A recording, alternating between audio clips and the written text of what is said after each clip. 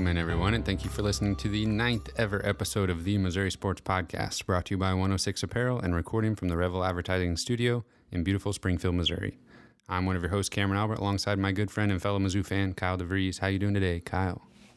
I'm great. I'm not like stupendous, but I'm doing pretty good. I'm still great because I'm alive and I'm doing the podcast with my boys. So that's good. Yeah.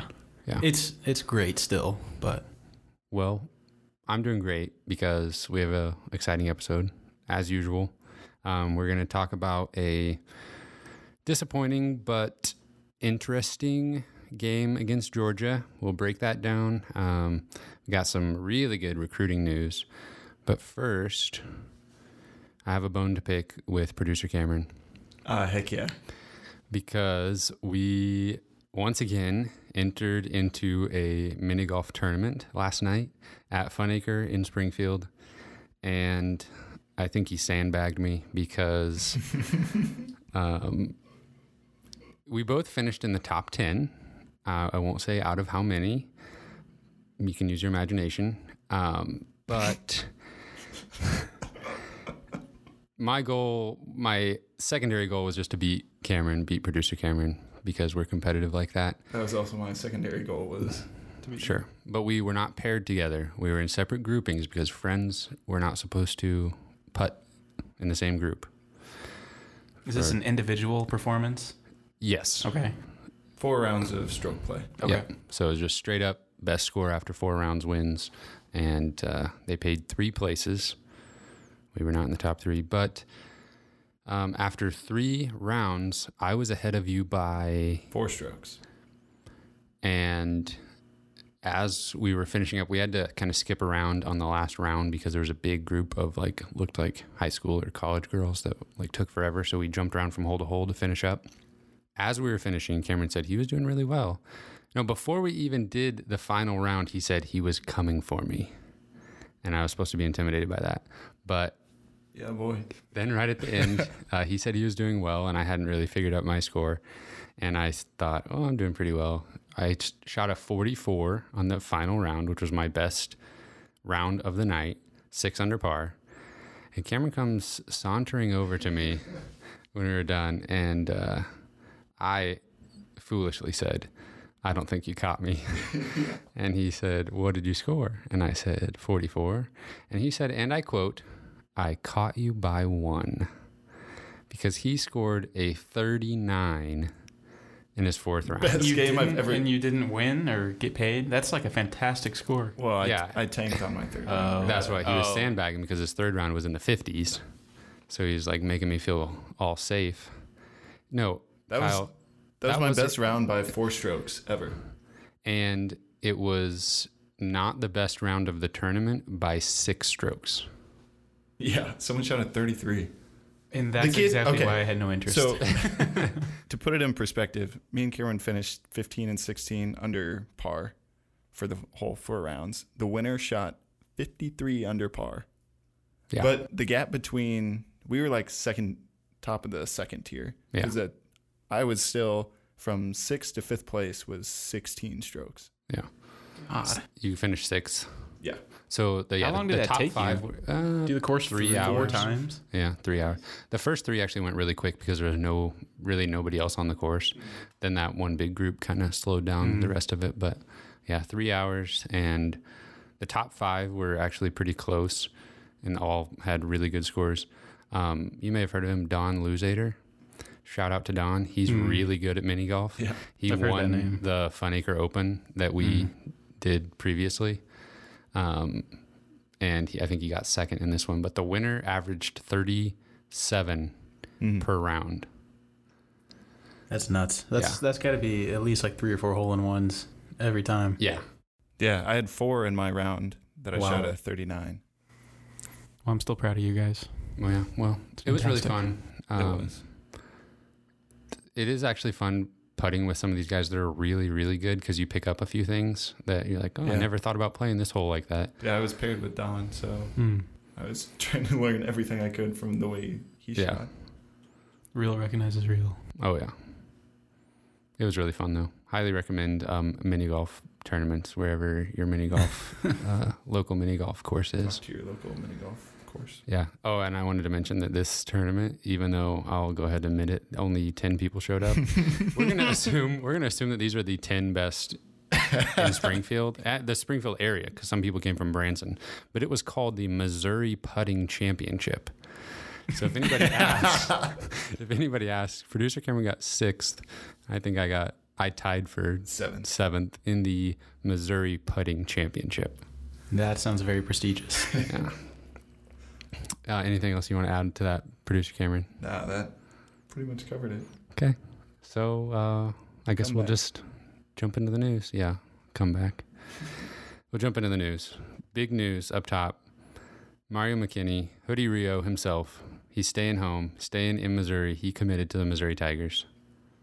Yep, we've seen that probably coming for a while, but it's official now, and we've hoped that was going to happen for a while. But when it came down to it, we knew it was probably going to be Missouri, but it's still exciting. Yeah, when you put it all together, I was kind of putting everything together in my head, and he did not take any other official visits. He had taken many unofficial visits. It just, that alone, him not taking any other official visits before his commitment date, just kind of exactly was the last thing that just made me think, okay, this is looking good. So what's Mizzou getting in Mario McKinney? Well, I think I said on the very first episode of this podcast that he could turn into a middle-class man's Devontae Graham. So You think he can shoot that well? maybe. I don't know. I think he's the prototypical Konzo Martin recruit, though. If you're listening to this, you've probably seen that a few other places, but he will fit well in this positionless basketball that they want to run, having 2 ball handlers on the floor. He's probably not as good of a point guard as you'd like out of your primary ball handler, but a guy that can play the 2 and still help out bringing the ball up, and good enough ball control to drive to the basket. Obviously, like you alluded to, he needs to work on his shooting, get more consistent there. But I think that's common of a lot of high school recruits, and that is something that you can teach with the right shooting coaching. So I wouldn't, and he's not going to be, it kind of sucks that we're going to have to wait a whole year. It seems like we've been waiting for him to commit since he was a sophomore in high school. We just kind of expected him to go to Missouri. And we still have another year before he'll be starting practices with the team. So yeah, he may not come in as the most polished offensive player, but definitely seems to have kind of a relentless junkyard dog style where he's going to just wear you down defensively and athletically. Super athletic. And I think there's always going to be a role for that kind of player on Konzo Martin's team. Yeah, I mean, at the college level, I could see him easily being able to switch 1 through 3 on Swiss defense. Army knife. Yeah, and he's always going to bring effort, it seems like, and all of his AAU coach, his high school coach, they always talk about just the intensity and effort that he brings, and that's definitely something Konzo would be looking at. So it took a while yesterday. We had to wait out a soccer game, but that was kind of funny seeing all the Mizzou beat writers on Twitter kind of admit it. You were all sitting there refreshing Twitter for an hour. Yeah, my thumb just got like sore, got tired. It was actually really funny seeing EJ Liddell's tweets regarding Mario's decision. He was getting impatient himself and tweeting at him like, come on, what are you doing? And then at one point, when the tweet came out about him finishing a soccer game, EJ just said, okay, I'm done. And so yeah, it's funny. Well, I think I'm excited about Mario McKinney and what he could bring to the table. I'm also really excited, and don't get me wrong, I don't think that Mario McKinney's an afterthought by any stretch of the imagination, but I think what I'm maybe most excited about Mario McKinney is that might be the kind of the first domino to help us unlock St. Louis a little bit. So speaking of Mr. EJ Liddell, he's it hasn't been officially reported by some of the Mizzou reporters and stuff like that, but it is strongly rumored that EJ is going to announce his college decision on October 1st, which would be before our next podcast. Yeah. So that'd be Monday. And that kind of goes right in line with what we've been saying for a while. Like once he moved up his Illinois visit and canceled his other 2 visits, as we kind of figured, I said the very beginning of October at the latest, and that's what we're seeing. Mm-hmm. So I've seen a lot of people lately kind of maybe hedging their bets on EJ to Mizzou. You talked about Mario sort of being the first domino that could lead to other recruiting successes. I don't know exactly where people are seeing a difference between now and a month ago even, but yeah, it's going to be really fascinating to see where EJ goes, because it seems like kind of on the national level, people think he's going to Ohio State, and obviously Ohio State probably has the bigger brand of the 3 schools involved, and Chris Holtman did a really good job in his first year and has established a good relationship with EJ and his family. I wouldn't be shocked to see it. I think it's either there or Mizzou, to be honest. And I think Mizzou people think they're getting him, and I think Illinois people think they're getting him. So it's kind of weird. Yeah, this is super anecdotal, but just looking at Twitter sometimes in the replies of these recruits, and you have literally dozens, if not hundreds of fan accounts tweeting at these guys in the replies of every single tweet that they send out, just MIZ or doing blue and orange Illinois colors and Buckeye stuff every single time. And I did think it was kind of interesting that with Mario McKinney, you only saw Mizzou stuff in his mentions. Only Mizzou. And with EJ, you see plenty of Illinois and Ohio State stuff. He's retweeting Illinois and Ohio State stuff, talking about on his Instagram, everything like that. He has been... It reminds me a little bit of Courtney Ramey's recruitment in that we have no idea. I mean, he has not hinted anything.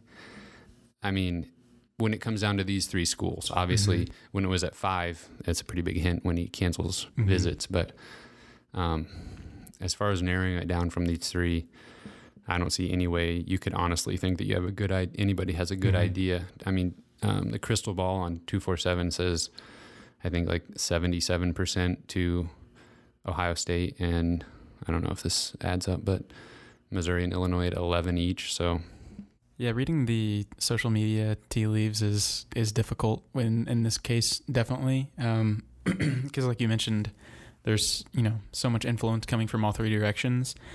I think that Mizzou fans maybe can cling on to a couple of tiny little things. I know EJ's dad, I think, wants him to go to Mizzou.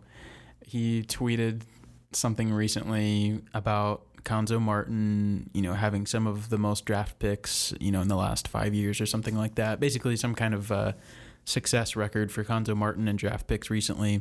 And then it was then deleted after he posted it.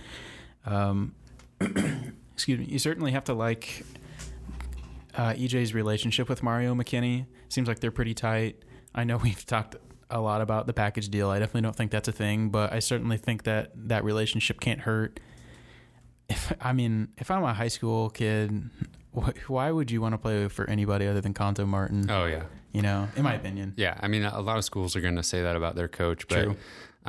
I said pretty early on when they hired him, he was not at the top of my list. We're getting kind of off on a tangent here, but he was not at the top of my list for the next Missouri coach when that coaching search was happening. But regardless of the Porters coming with him or anything like that, take all of that out of the equation. Looking back now, I would choose him. I would want them to hire him again over anybody else that was being considered at the time. Mm-hmm. I'd put myself in the exact same boat as what you described. He wasn't my first pick, but looking back, I'm so glad that we got him. And maybe I'm just a biased Mizzou fan, but it certainly seems like we've got a true man of character and just an excellent recruiter and role model for some of these young guys. Right. And it seemed, I don't know, he's only coached there a year, and he's one of my favorite coaches of any team that I've ever followed that quickly. Mm-hmm. And if you're wanting to be a basketball coach, producer Cameron and I have coached kids basketball, and I think any coach at any level could look at what he does and how he runs his program and try to model their program, whatever it is, even if it's just like a business, if you're a boss, you could look at his leadership and sort of try to mold it after him. You'd be doing a good job if you could. Mm-hmm. Yeah, But, I agree. I mean, you talked about him sort of unlocking St. Louis with Mario, and I think, Torrance Watson and Mario both being on the roster, and Xavier Pinson obviously not being from St. Louis, but making friends very quickly with a lot of these St. Louis kids.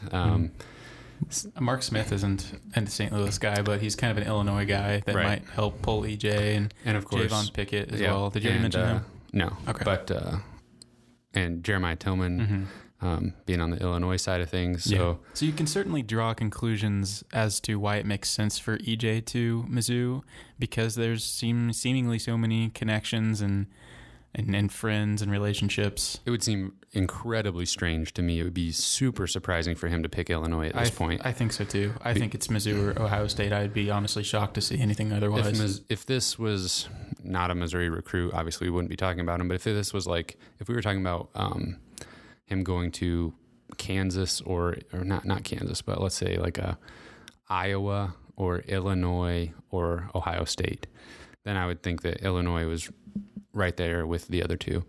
But the fact that Illinois and Missouri right now, Missouri has just dominated Illinois in recruiting and literally taken disgruntled players from their team. So I just can't see. I mean, it seems at the same time, Torrance Watson was committed to Ohio State and then flipped to Missouri. So there's both schools have players that were seriously involved with those programs and are now Missouri Tigers. So basically what we're saying is make the right choice the first time, EJ, and because you're probably gonna end up at Mizzou before it's all said and done anyway, so just like everybody else, so might as well just pick them to begin with. Yeah, absolutely. So we will be hopefully before the 1st we get official word that he's making his decision on that day, because I don't think it's actually been officially confirmed. I don't want to be checking social media all day and it not even be happening. So yeah. Is that all you got for recruiting for now? Anything else you want to say about recruiting? Basketball, yeah. Yeah. One more basketball piece of news is that basketball practice has started. So we are that much closer to seeing Torrance Watson start his freshman season, seeing Jonte Porter and Jeremiah Tillman back for their sophomore seasons. I know it's the middle of football season, but I absolutely love seeing videos and pictures that the Mizzou social media teams are posting of these practices, and just seeing guys that just look a year older almost. I mean, it hasn't been a year since we've seen them, but they do look older, more mature. Some of them have a few more tattoos, so that just means we're that much closer to real basketball again. Yep, it's exciting, certainly is. And I don't know how I feel about Mizzou squad yet. I don't want to get too excited, but I certainly am excited though about the year. It's going to be super fun, I think. I think we're kind of outliers because we were excited for each new season under the previous regime as well, coming off of single-digit win seasons. So naturally, we're going to be excited. So hopefully the rest of the fan base is as well. I think I just like the landscape of college basketball overall probably the best. Just with the fact that anybody can win and do well, and it's not like college football where there's 4 teams that could win the national championship in the whole league. And we especially love college basketball officiating. The best officials of any sport ever. Absolutely. And you've got some football news for us? Yeah, just a quick thing. That Chris Sheeran, he's a current Mizzou football commit. I think he's a cornerback. He tweeted something earlier today that there may be some good news on the horizon as far as football recruiting goes. So keep your eyes open for that over the next week or so. Yeah, everything that we've been seeing lately from Mizzou football recruiting has been good news. So I also read today on PowerMizzou.com that Jelani Williams, who in my opinion is kind of our prize recruit right now. I know Marcus Washington is huge, but Jelani Williams is also maybe a recruit in the biggest area of need. He has a Final 3 of LSU, Mizzou, and Alabama. He he's already taken his visits to LSU and Mizzou, and he just canceled his visit to Alabama. So I don't know if it was on his end or their end, but either way, he will not be taking that visit to Alabama that he had coming up. So that final three is really scary as a Mizzou fan. So yeah, I'm assuming that his LSU offer is committable. I don't know, but I hope he ends up Mizzou. Oh yeah. Well, that's all I have for news this week. So we will get into a recap of Missouri's game against Georgia. And what a game. Obviously, the most frustrating game of the season so far. Missouri's first loss.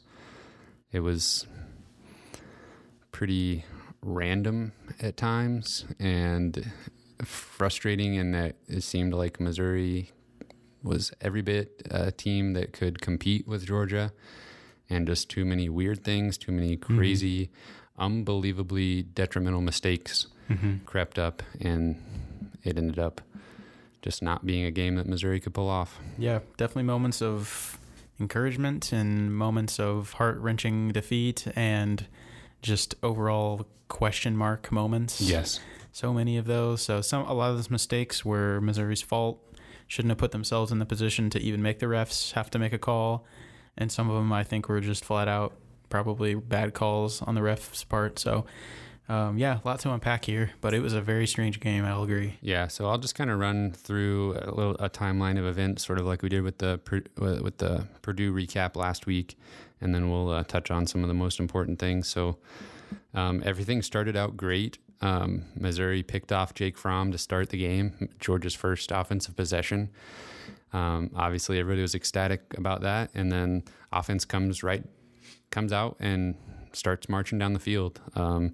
Tyler Beatty gets a 25-yard catch and run at the very beginning. And this is as good a time as any to talk about him for a sec. I saw on Twitter earlier that he is number 1 in the SEC for freshmen as far as all-purpose yards per game, and 6th in the country for freshmen all-purpose yards per game. So he's he's sharing the backfield with 2 other guys, so he's making the most of every moment he's out on the field. Yeah, you guys might have seen on my Twitter account after maybe at the end of the game, I posted a few things that were, kind of didn't go our way.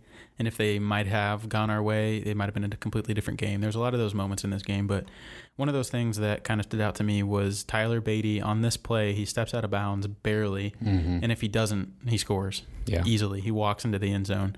And so, obviously we know what happens after this is, the Alberto turnover. So if Tyler Beatty scores on that play, it's 7-0 Missouri. So yeah, and this next part never happens. Exactly. Because shortly after that, there was a pass completed to Alberto. He was stripped of the ball.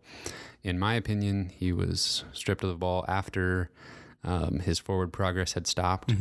I think even the announcers commented that they thought his forward progress had stopped. Yep. But anyway, Georgia picked up that ball and returned it for a touchdown, making the interception on their first possession pointless, and because now it's 7-0 Georgia. Yeah, I do want to say about that interception, Christian Holmes, I think has played really well in very limited snaps.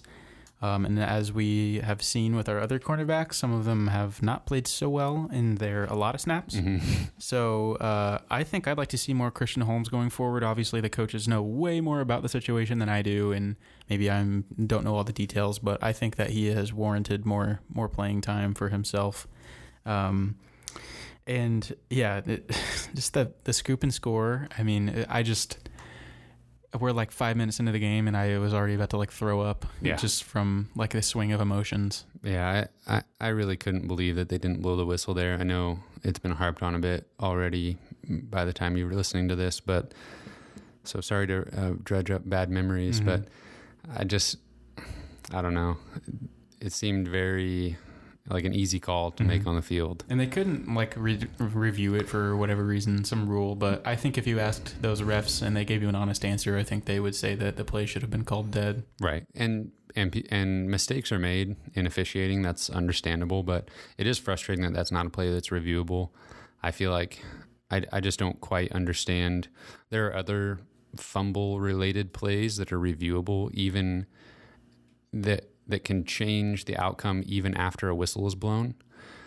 So, like, for example, if a player fumbles, but I forget how it goes exactly, but there are situations where the whistle blows, the call on the field is one way, and then as long as a team recovers the fumble, obviously they clearly recover the fumble, even after the whistle is blown, they can change that to the other team's possession.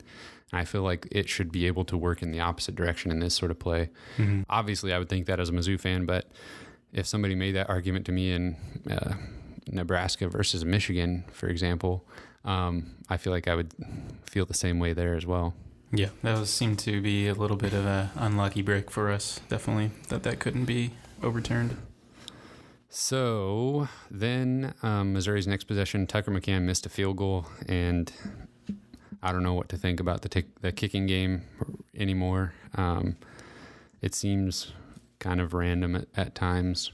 Mm-hmm. He can make every kick that he's attempted. He easily has made all the same types of kicks that he's missed this year. Just sometimes he misses them, sometimes he makes them, and just way too inconsistent. And I don't think you're doing anything else there. I mean, I don't know what. I don't know. I think it was 4th and 4. Okay. And it was a 41-yarder. That's pretty. Yeah, you got to kick it there. Normal that early in the game. Yeah, it was only down by 7. From there, Georgia punted. This was a nice thing to see. You'll see this quite a few times in the first half. Missouri defense playing well against Georgia. Forced a punt here. Missouri was able to drive for their first touchdown.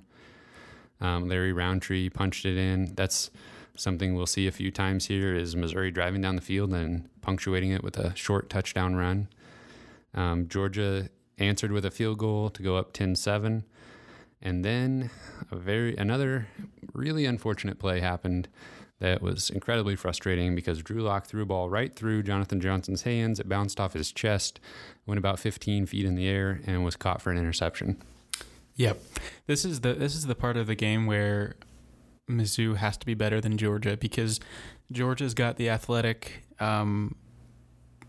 advantage. They probably have a coaching advantage. They've got so many advantages over Mizzou, but Mizzou needs to have the advantage as far as discipline goes to even have a shot at this game. But they didn't at all. And this is one of those plays where I just don't know if JJ wasn't expecting the ball or what happened, but that kind of stuff just like absolutely cannot happen in a game like this. Yeah, you're looking at an opportunity to, at worst, go down the field and tie the game. Missouri, for the most part, was able to move the ball fairly well against Georgia. It was fairly even as far as both offenses and their efficiency and their ability to move the ball in the defense. The two teams were virtually even. So Missouri was going to have opportunities to score.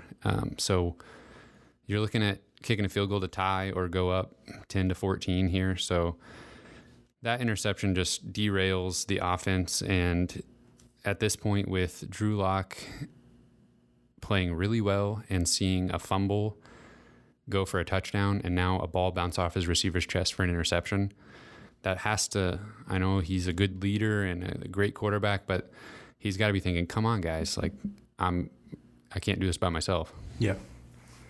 Yeah, that's definitely a moment where you have to wonder if Drew Lock is like, not in that very moment is he thinking this, but after the game, is he thinking, you know, I just really wish I maybe had some more talent on this team, and I wonder what would happen if I went to a more talented program. I think even more than that, though, he would just really be frustrated at the lack of focus at times. Yeah. And Alberto even says after the game, and he's unfortunately had this issue pop up a few times, and he's talked about it every time, just saying, that's on me. I gotta I got to stay focused. I got to hold on to the ball in those situations. And at some point, you can't keep saying that over and over again and then still fumble the ball. So, I could see Drew being frustrated at the lack of focus at times. Yeah, he was definitely frustrated, and probably rightfully so. Yeah. Georgia then kicked a field goal, and then after Mizzou punt and then another Georgia missed field goal, Missouri attempted to punt, but it did not go well. That was one of the strangest plays I've seen in a while from this Missouri team, because there was a complete breakdown. I've never seen anything quite like it on a punt block before, where literally it looked like three guys could have blocked that punt. The guy that ended up doing it blocked it with his helmet. It wasn't an outstretched fingertip that got the ball. He kicked it right into his helmet. Yeah. If you watched this game, I mean, there was definitely some special teams errors, but if you watch this game just straight up, the offense versus the defense and vice versa, you'd think it was a pretty even game. Oh, yeah. But I felt like a lot of the errors came on, special teams and stuff like that. Just some of these bizarre moments. But Yeah, there was one of the punt protect guys. There was like three guys there. I can't remember who it was. I don't want to say. I think it was Chris Turner that just let him run right by him. He barely moved out of his set position before the snap, and the guy just ran right past him. How that happens. I mean, obviously, I don't know how I honestly don't know how punt protection works. Really, the intricacies of it, but. When you see a guy barreling down right by you, usually do something about it. Stop that guy when he's running at the punter. Yeah. But so that turned into a Georgia touchdown. So we're looking at 20-7 Georgia. And they have, by my count, 3 points from their offense so far.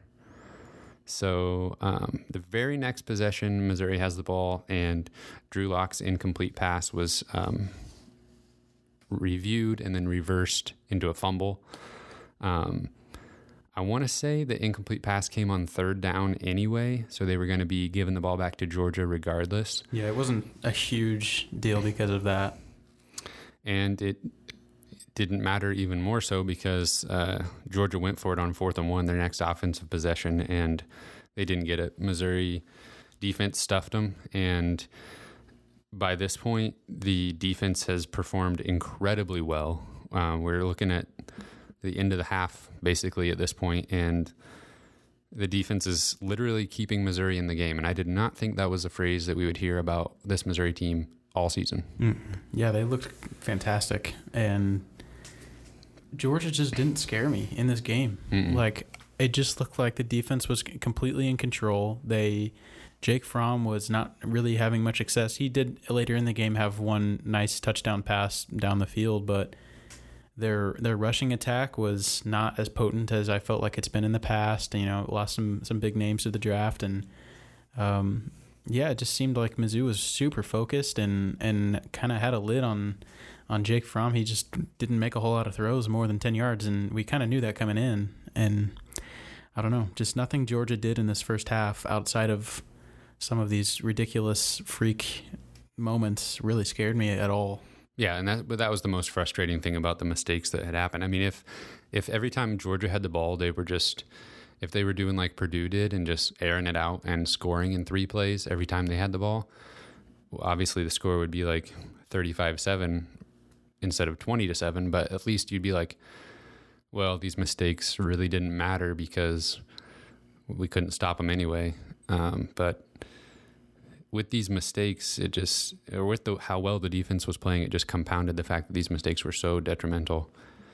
At the end of the first half, Missouri just continued their habit of ending the first half on a terrible note. It seems like between clock management and just execution at the end of halves, at the end of first halves, has been pretty abysmal for a while now. I don't really understand it, but it seems like a lot of times Missouri's content just to run the clock out, which frustrates me as a fan. And other times they just don't execute when they actually are trying to score at the end of the half. So coming out of halftime, Missouri punted their first possession, and then Georgia's offense started to get into gear at this point. They scored on their first possession to go up 27-7. At that point, I pretty much thought this was looking pretty bad for Missouri. I didn't think the offense would ever quite figure it out, and the defense could only hold Georgia for so long. And looking at 27-7 right out of halftime, it was looking pretty bad. Yeah, definitely. I felt pretty demoralized at that point. But it was good to see them rebound on the next drive and score a touchdown. And Crockett, I thought, looked good. It was good to see Crockett kind of regain some composure a little bit in this game. Yeah, so we talked earlier about Roundtree's touchdown. Crockett got a touchdown on Missouri's next drive. So, and the running game looked really good. And this, I guess, is a good time as any to talk about the two offenses. Just looking at the box score, virtually identical as far as stats go. Fromm had 3 touchdowns to Locke's 0, so that's a big difference. But both teams averaged 4.6 yards per carry. Georgia ran the ball 3 more times than Missouri. So equal running games. Fromm threw for 260 yards. Locke threw for 221. Fromm was much more efficient than Locke, but both offenses did about the same thing. And we talked about that earlier, how these magnified these mistakes, but I just can't believe how even these two teams actually were, with Georgia being the number 2 team in the country. Yeah, it's definitely encouraging going forward for Mizzou's case. If we can get rid of some of these just ridiculous, undisciplined mistakes, we were hanging right with Georgia this whole game if we do. Yeah, and like you said, seeing Crockett bounce back after basically only playing a few drives in the Purdue game, it seems like the coaching staff, we've kind of talked about it before, they're just willing to ride the hot hand, and whoever is performing that day is going to get the most carries. And so far, every time that happens, they produce for us. So no matter who it is. Next up was another just pretty ridiculous play, and also just another what could have been situation. Fromm threw a pass to the outside. I can't remember the name of the receiver that AC was covering, but it was a completed catch. AC looked like he had him wrapped up on the sideline. Somehow the receiver got away from him, ran for a touchdown, and honestly, I had probably looked away from the TV by this time because he was running all by himself into the end zone, but he dropped the ball, if not right before, then as he was crossing the end zone, or crossing the line there. So I think it was Christian Holmes that kind of had the idea to pick up the ball, and he actually ran the other direction for a touchdown, for what would have been a touchdown. Yeah, so let's start from the beginning of this play. AC, it's a crazy catch by the receiver. Yeah. It's a fantastic really throw good and play. catch. Yep. But AC did a fairly nice job, kind of covering him up, and was seemed fine. like he wrapped him up. But I don't know if he just thought he went out of bounds or was going to go out of bounds, but he just very blatantly just lets go of everything. That's the only thing I could think, that he thought that they were out of bounds, and that if he brought him to the ground, that there could be a penalty for unnecessary roughness or something. Backed right off of him. Yeah. So he wasn't out of bounds. He wasn't out of bounds. He runs to the goal line. Yeah, same thing. I think I probably just looked away, and then I see everybody kind of like, getting together, and the refs are talking, and then they start to show the replay, and I start to get really excited because this is going to be a 14-point swing. Yeah. If this thing gets overturned. And the first time they showed the replay, it is incredibly close. It's very close. And I mean, to the refs' credit, with the angles they were provided, I'm not sure that I could overturn that play either. Mm-hmm. If we have some kind of pylon cam or something, then maybe they're able to make a better call. And seeing some screenshots after the game, it does certainly look like the ball gets dropped before it crosses the goal line. Yeah, the screenshot is made the difference to me because, like you said, the angles weren't good. And just from the replays, you probably can't overturn that because they called it a touchdown on the field. But I showed producer Cameron the screenshot of him letting go of the ball, and it was pretty clearly in front of the goal line.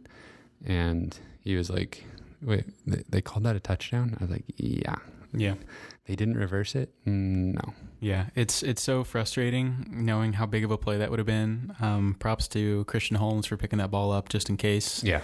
Because I know that if somehow that play does get overturned, that's that's just like the most memorable part of that game, probably, because I think Mizzou, well, assuming that they do give Christian Holmes the touchdown, credit for the touchdown, Mizzou takes a 1 point lead there, don't they? Yep. It goes from what actually happened, Georgia going up 33-14. It would have been 28-27 Missouri if they take Georgia's touchdown off the board and give Christian Holmes the touchdown. Actually, I think they would have been still down by a touchdown. Yeah. 14 plus 7 is 21. Either way, still a massively monumental swing. It'd have been 27-21. Yeah. Sorry, I wrote that wrong in the notes. But either way, it's a huge swing, and it's so demoralizing because I even remember seeing Barry Odom like kind of crack a smile like before they had kind of made their ruling on this play, because it certainly looked like the crowd was freaking out. I think that's actually what maybe alerted their officials to it first, was the crowd like watched the replay, and like there was just like this all of a sudden everybody was like freaking out about it. So it kind of seemed like for a second there it might, we might have some momentum going in our favor. And that was another thing that kind of was reoccurring to me at watching the game, was seemed like there was a lot of these strange replay plays going on with the Drew Lock's incomplete pass turned into a fumble. There was a play that they reviewed because they thought it might be a backwards pass that I think they called a fumble on the field. And it honestly seemed like the referees were just sort of taking the player's cue of how to call a play. Because if the players all reacted as if they thought the ball was live, the refs kind of just went with that. Kind of bought into it. And called it that way on the field and then reviewed it. I honestly wonder, or I really think this, and I wonder what would have happened if, let's say the guy drops the ball and all the Georgia players freak out and run over to it, but Christian Holmes gets it first. Maybe he's tackled at the 5-yard line or something. But if every player reacted as if it was a live ball, I really think the refs would have acted like it was a live ball as well. Yeah, that's a good point, and would be really interesting to know the answer to, because I think you're right, and I kind of felt the same way. I felt like they were kind of buying into these reactions and acting and stuff that all the players were doing a lot more than your typical refs might do. Yeah. So after that really unfortunate play, the teams traded punts, and this is where that play is magnified, because Missouri's next drive ends in a Tyler Beatty short touchdown run. And so we've gotten a touchdown run from each of the running backs so far. They complete a really nice 2-point conversion to Albert O. And at this point, Georgia is up 33-22. So this is where that 14-point swing would really make a huge difference. Yeah, because now the game would be tied, right? 30-30. So looking at that was another really good drive that the offense was putting together. I really liked the throw and catch to Alberto in the back of the end zone for the 2-point conversion.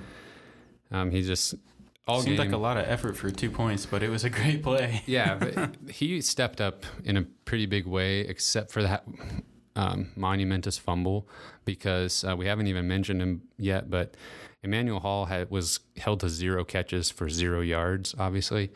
But the announcers were talking about it. It sure seemed like something was up with him, that he was still injured from the injury that he had in the Purdue game. So he was nowhere to be found. And that was our concern coming out of Purdue was, are we so reliant on Emmanuel Hall that if he goes down, our offense can't move? Right. And we kind of saw that a little bit. But to your point, though, about Alberto, he stepped up big time. Yeah. He had, I think, 8 or 9 catches for 90 yards or so.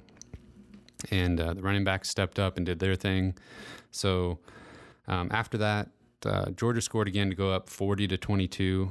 And then Mizzou answered right back with a touchdown run from Drew Lock. We've talked about it every game so far. That's going to be there at least once or twice a game. So the score at that point was 40-29 Georgia. It didn't really change much from there. Missouri turned the ball over on downs twice. One of those was 4 straight incompletions from Drew Lock. And Georgia made a field goal to go up 43-29. That was the final score.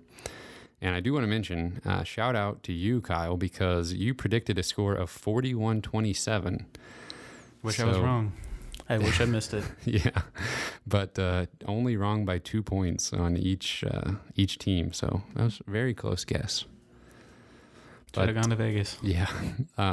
So Missouri is now 3-1. They have a bye this week, and if it weren't for the fact that these teams were so even, it seemed like I would have been over this game a long time ago and thought, hey, 3-1, that's exactly where we thought we'd be. That's where we would have wanted to be. Mm-hmm. Everything's fine.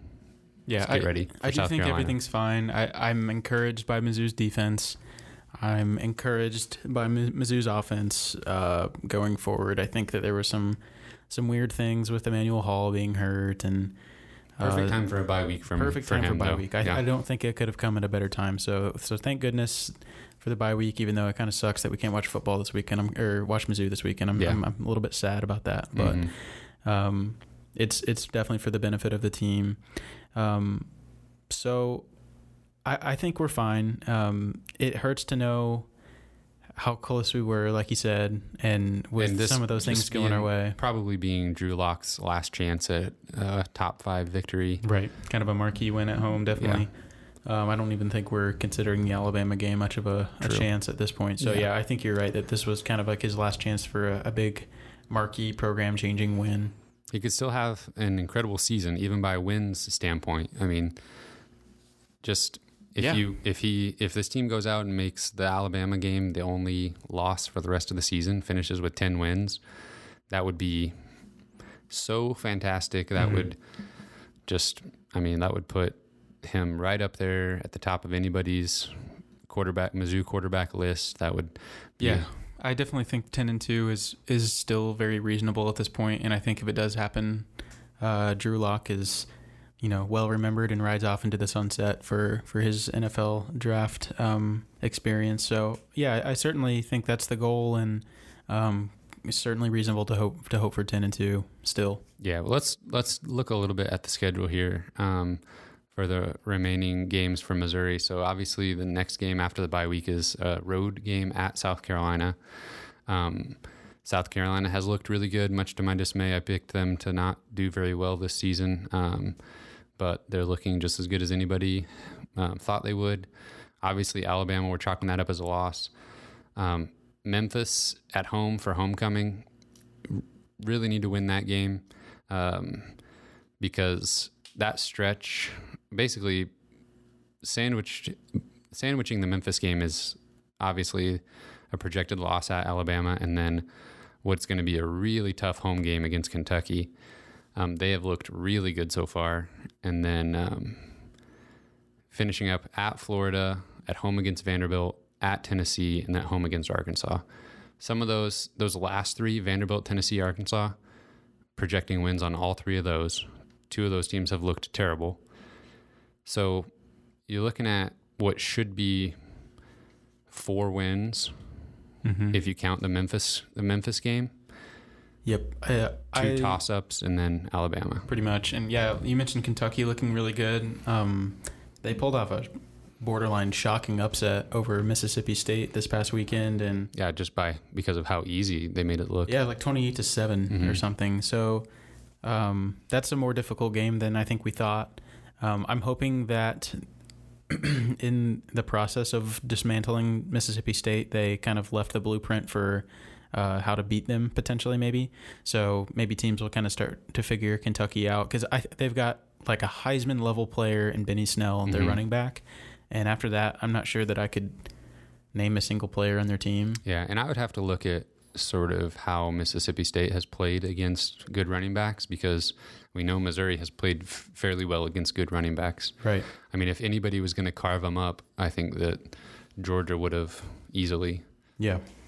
Yeah, I think so. You're probably getting ahead of ourselves a little bit here, but I do think that's every game on the schedule besides Alabama is very winnable, and we should expect to win. Yeah. So I think a floor of 8 wins this season is not unreasonable. I think so too. Okay. Well, we'll move on to what's quickly becoming one of my favorite segments, SEC Pick'em plus Nebraska. Are we actually tied after this? I thought I sucked this past week. Well, Yeah, we're still tied 8-8. So we've each had 4 points in both of the rounds that we've done good. this. That's good. I definitely thought that you had a lead on me. So if anybody doesn't know, we just pick a few SEC games, and then we also pick the Nebraska game on behalf of producer Cameron. And we get 1 point if we pick the game correctly. We get 2 points if we correctly predict an upset.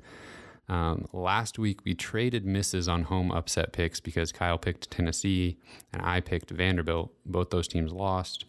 We both missed on the Kentucky upset of Mississippi State, and then we both got the favorites Michigan, Alabama, and Auburn correct. Who did Vanderbilt play? Vanderbilt played South Carolina. Okay, that's right. Yeah, I kind of went with a bold pick of Tennessee over Georgia, and Tennessee they're over just as Florida. horrible as I picked Tennessee, Yeah. and well, they're just as bad as everyone thought they'd be. Yeah. So And I didn't want to admit that South Carolina was good, so I picked Vanderbilt, and South Carolina is pretty good. So we'll start off with the Nebraska game, which is actually pretty interesting for Mizzou fans because they play host to Purdue, and Purdue is a 3.5 point favorite. So I think Purdue looked we know what's going to happen in this one. Purdue looked good against Mizzou. They looked good against Boston College, who was a top 25 team last week. They beat him like 30-3. Mm-hmm. Some of that might have just been Boston College overlooking that game and getting shell shocked a little bit. But I think Purdue's found its quarterback, and I think they've kind of found their stride a little bit, and they're going to dismantle Nebraska. Yeah, this is not even going to be close. I mean, put all your money on Purdue minus I've 3.5. gone against Nebraska every week, and it hasn't let me down yet. So sorry, producer Cameron, but that's going pretty good for me. I can't really blame you. Do you have any analysis for us? No, I didn't watch the game last week because I didn't want to have a crappy Saturday. Kept tabs on it. They got beat by the Fighting Still Harbaughs, sad. Fighting Khakis. Yeah. We talked about it last week. I don't even like Michigan. I don't think they're that good, but I would have probably picked Nebraska to cover, but they did not do that. One thing I forgot to mention, we're not going to pick this game, but I just wanted to mention the fact that Alabama is a 48.5 point favorite over Louisiana Lafayette. And I don't know if I've ever seen a line like that. I don't think I have. That is enormous. And I still might pick Alabama to cover. yeah. Yeah, we're not going to pick any of those SEC non-conference games. But the first SEC game that we'll pick is Arkansas on the road at Texas A&M. A&M is a 21-point favorite against Arkansas. Yeah, easy pick A&M here. Yes. Moving on. This is going to be another easy one. Tennessee on the road at Georgia. Georgia, a 30-point favorite. Yeah, I'm going to have to go with Georgia here. Yeah, I don't see myself picking Arkansas or Tennessee very much this season. Nope. This one's really interesting, though. Florida versus at Mississippi State. Right, yeah. Mississippi State still, even after their upset loss to Kentucky, is a 7.5 point favorite in what we can all call the Dan Mullen Bowl. Dan Mullen. So ironic they play each other this year. Dan Mullen with Florida playing his former team in Mississippi State. It's at Mississippi State. Florida looked good against Tennessee, but I think anybody would look good against Tennessee. I think I want those 2 points, and I've been riding Florida as the team to beat behind Georgia this season. I'm going to pick Dan Mullen and Florida to upset his former team. Wow. That's bold. Oh, yeah. I admire your pick there. Well, we have a lot riding on this, we know. So. Exactly right, Yeah. and I'm glad you picked it because I think you're wrong. Ooh. And I'm going to pick Mississippi State. I think they rebound this week. Yeah, I could see that. Next up, another really close game. It's basically a toss-up, but we're going to consider Kentucky the favorite. So Is it fair to get 2 points for picking South Carolina to win this and then them winning? I don't know. Like a 1 point Producer underdog? Cameron, should that just be a 1 point What game should no be matter like what? the threshold of what's a 2 point underdog? Or I don't know. I think I don't know. We might you just go with the rule, and this is one of the games. Yeah. Like maybe you take a chance. Just not even take a chance. You just pick them because you might get 2 points. Yeah, I feel like we're gonna create some gray area if we Sure. if we change the rule. So they're Steadfast rule. Yeah, I'm just going with the line that ESPN gave me on my ESPN app, and I looked at all which of these. still might even change before the game. Yeah, and I looked at all of these at the same time. So we're going to consider Kentucky a 1-point favorite because that's what ESPN said. So South Carolina on the road at Kentucky. This is too good of an opportunity for me to pick an upset, so I'm going to keep riding South Carolina, and I genuinely think they win this game outside of our little game. So, Well, I think just for the sake of our game, our pick'ems, I'm going to pick South Carolina as well, just in case they win. If they lose, we lose together. I can't afford for you to get 2 points there and me get 0. And then last up, a SEC West matchup between Ole Miss and LSU. LSU, the home favorite by 10.5 points. LSU for me, please. I will do the same. I'll have what he's having. And I really hope that LSU is undefeated going into their game against Alabama, because when I was kind of looking at the SEC before the season started, I thought that could be the biggest challenge for Alabama. Yeah, just as a college football fan in general, that's a fun rivalry, is LSU and Alabama. And LSU being ranked 5th right now. I mean, you're looking at two top 5 teams playing each other a little bit later in the season. So yeah, that'd be really fun to watch. Yeah, go ahead, producer Cameron. Missouri Sports Podcast, go ahead. Do you guys have anything writing on this?